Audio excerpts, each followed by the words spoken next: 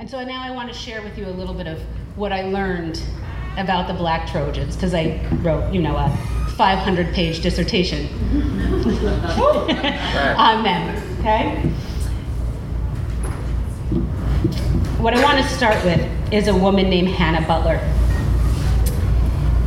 Hannah was interviewed in 1883 by the Troy Times. And at that point, she was almost 80 years old. And she was being interviewed by the paper because they were celebrating the Emancipation Proclamation, and also, which is not exactly a year or 100 years earlier, but they were celebrating that, and they were celebrating the founding of the city of Troy, so the centennial of the city. And they wanted to know a Black perspective on what life was like in Troy over those years. And so Hannah took out what she called her most prized possession, which was her family Bible. And it had her family tree in it, which is pretty extraordinary for a woman who was born enslaved in Stillwater, New York. So she has this Bible. It has her name in it, and it has her husband's name in it. And her husband's name was Robert T. Butler. He was born in 1781. He relocated to Troy from New Hope, Connecticut, and he sold apples at the old post office. He would later serve as a lay preacher in the Methodist Church. Before he met Hannah, and he had come to Troy, he had made a name for himself. And that name was of a community-minded Black minister. And I thought that was really profound, because as that little girl, where are all the Black people and what are they doing? Here's a guy, right? Here's one when I discovered him. And then, of course, Hannah comes to Troy, but Hannah says she remembers being sold for $100. And this happened before the state prohibited or abolished slavery in 1827. So as a child, what shaped her memory was the exchange of $100 for her to be moved from her family to a different white family. She had a sister who she stayed connected with and who later moved to Troy after slavery was abolished. And she had two brothers. One of them, Thomas, worked at the Troy House, and then he became a sailor. Hannah never knew where her brothers went after that. Now, the other thing that Hannah says in this interview was that she was waiting and she was praying for someone to come talk to her so she could tell her story, so that people who knew her earlier in life, her people, could find her again. And I realize that as much as that is emotionally moving, those are the feelings that I try to write about and the stories I try to convey out of Troy. Because people like Hannah ended up becoming the Black leadership in this city before slavery was abolished. Hannah's husband, like I said, was a lay minister in the Methodist Church. When the two of them first arrived in Troy, there was about 200 enslaved people. It quickly rose to almost 600 enslaved people. Troy and Rensselaer County was one of the slowest counties in New York State to emancipate Black people. Okay. It's a long legacy there. After emancipation by the state legislation happened in 1827, really within a year, African Americans in Troy began to build the foundation of the community by claiming, naming, showing that they could control Black spaces. And I say that in a way where I wanted to see Black space in ink, right on paper in ink, in my books when I grew up. And to know that in the 1830s, there were people here doing that made me proud. So going back to the theme today, empower me.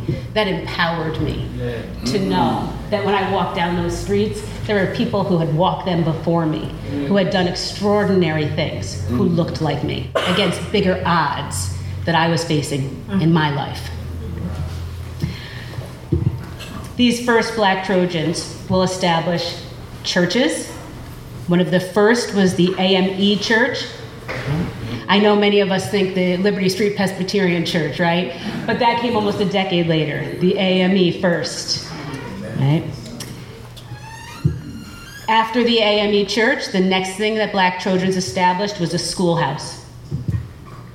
And so I bring this up now in this order of the most vital core traditions of the Black community.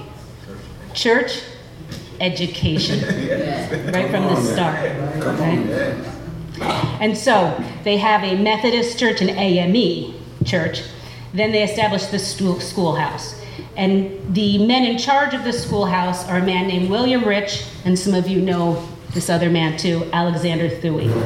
Alexander Thuy and his brother had come from Nassau, Bahamas, to Troy in the 1820s. They were free Black men, and they chose Troy as their home.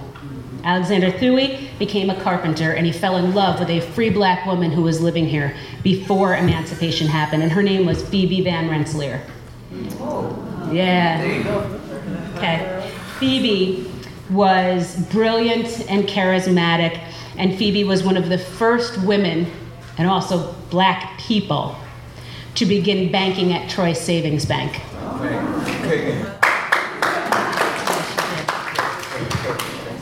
Phoebe then uses this financial savvy to guide other African American women and men, and to help them prepare their financial independence with their organizations that they were going to create. And she did this by using the interest percentages over different time periods so that they were doubling their money or increasing their cents, right?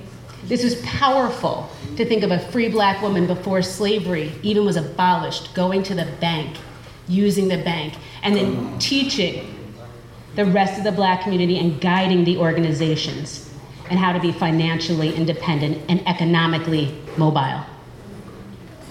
So Phoebe will ultimately marry Alexander, right? Alexander and William Rich will be in charge of the Negro schoolhouse, so they will be the caretakers of it, right? The Negro schoolhouse will ultimately become Liberty Street Presbyterian Church.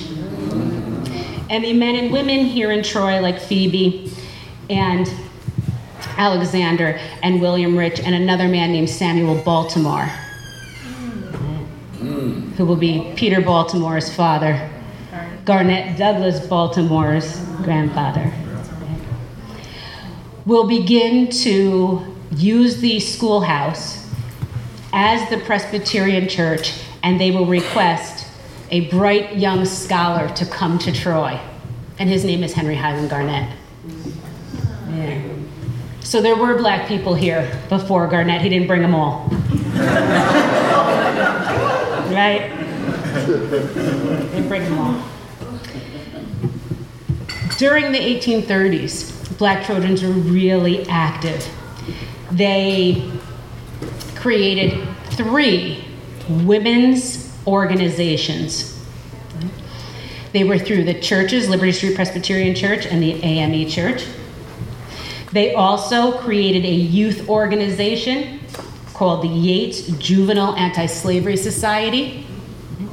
That was named in honor of a man named Daniel Yates, who prepared the legal treatise for Black male equal suffrage.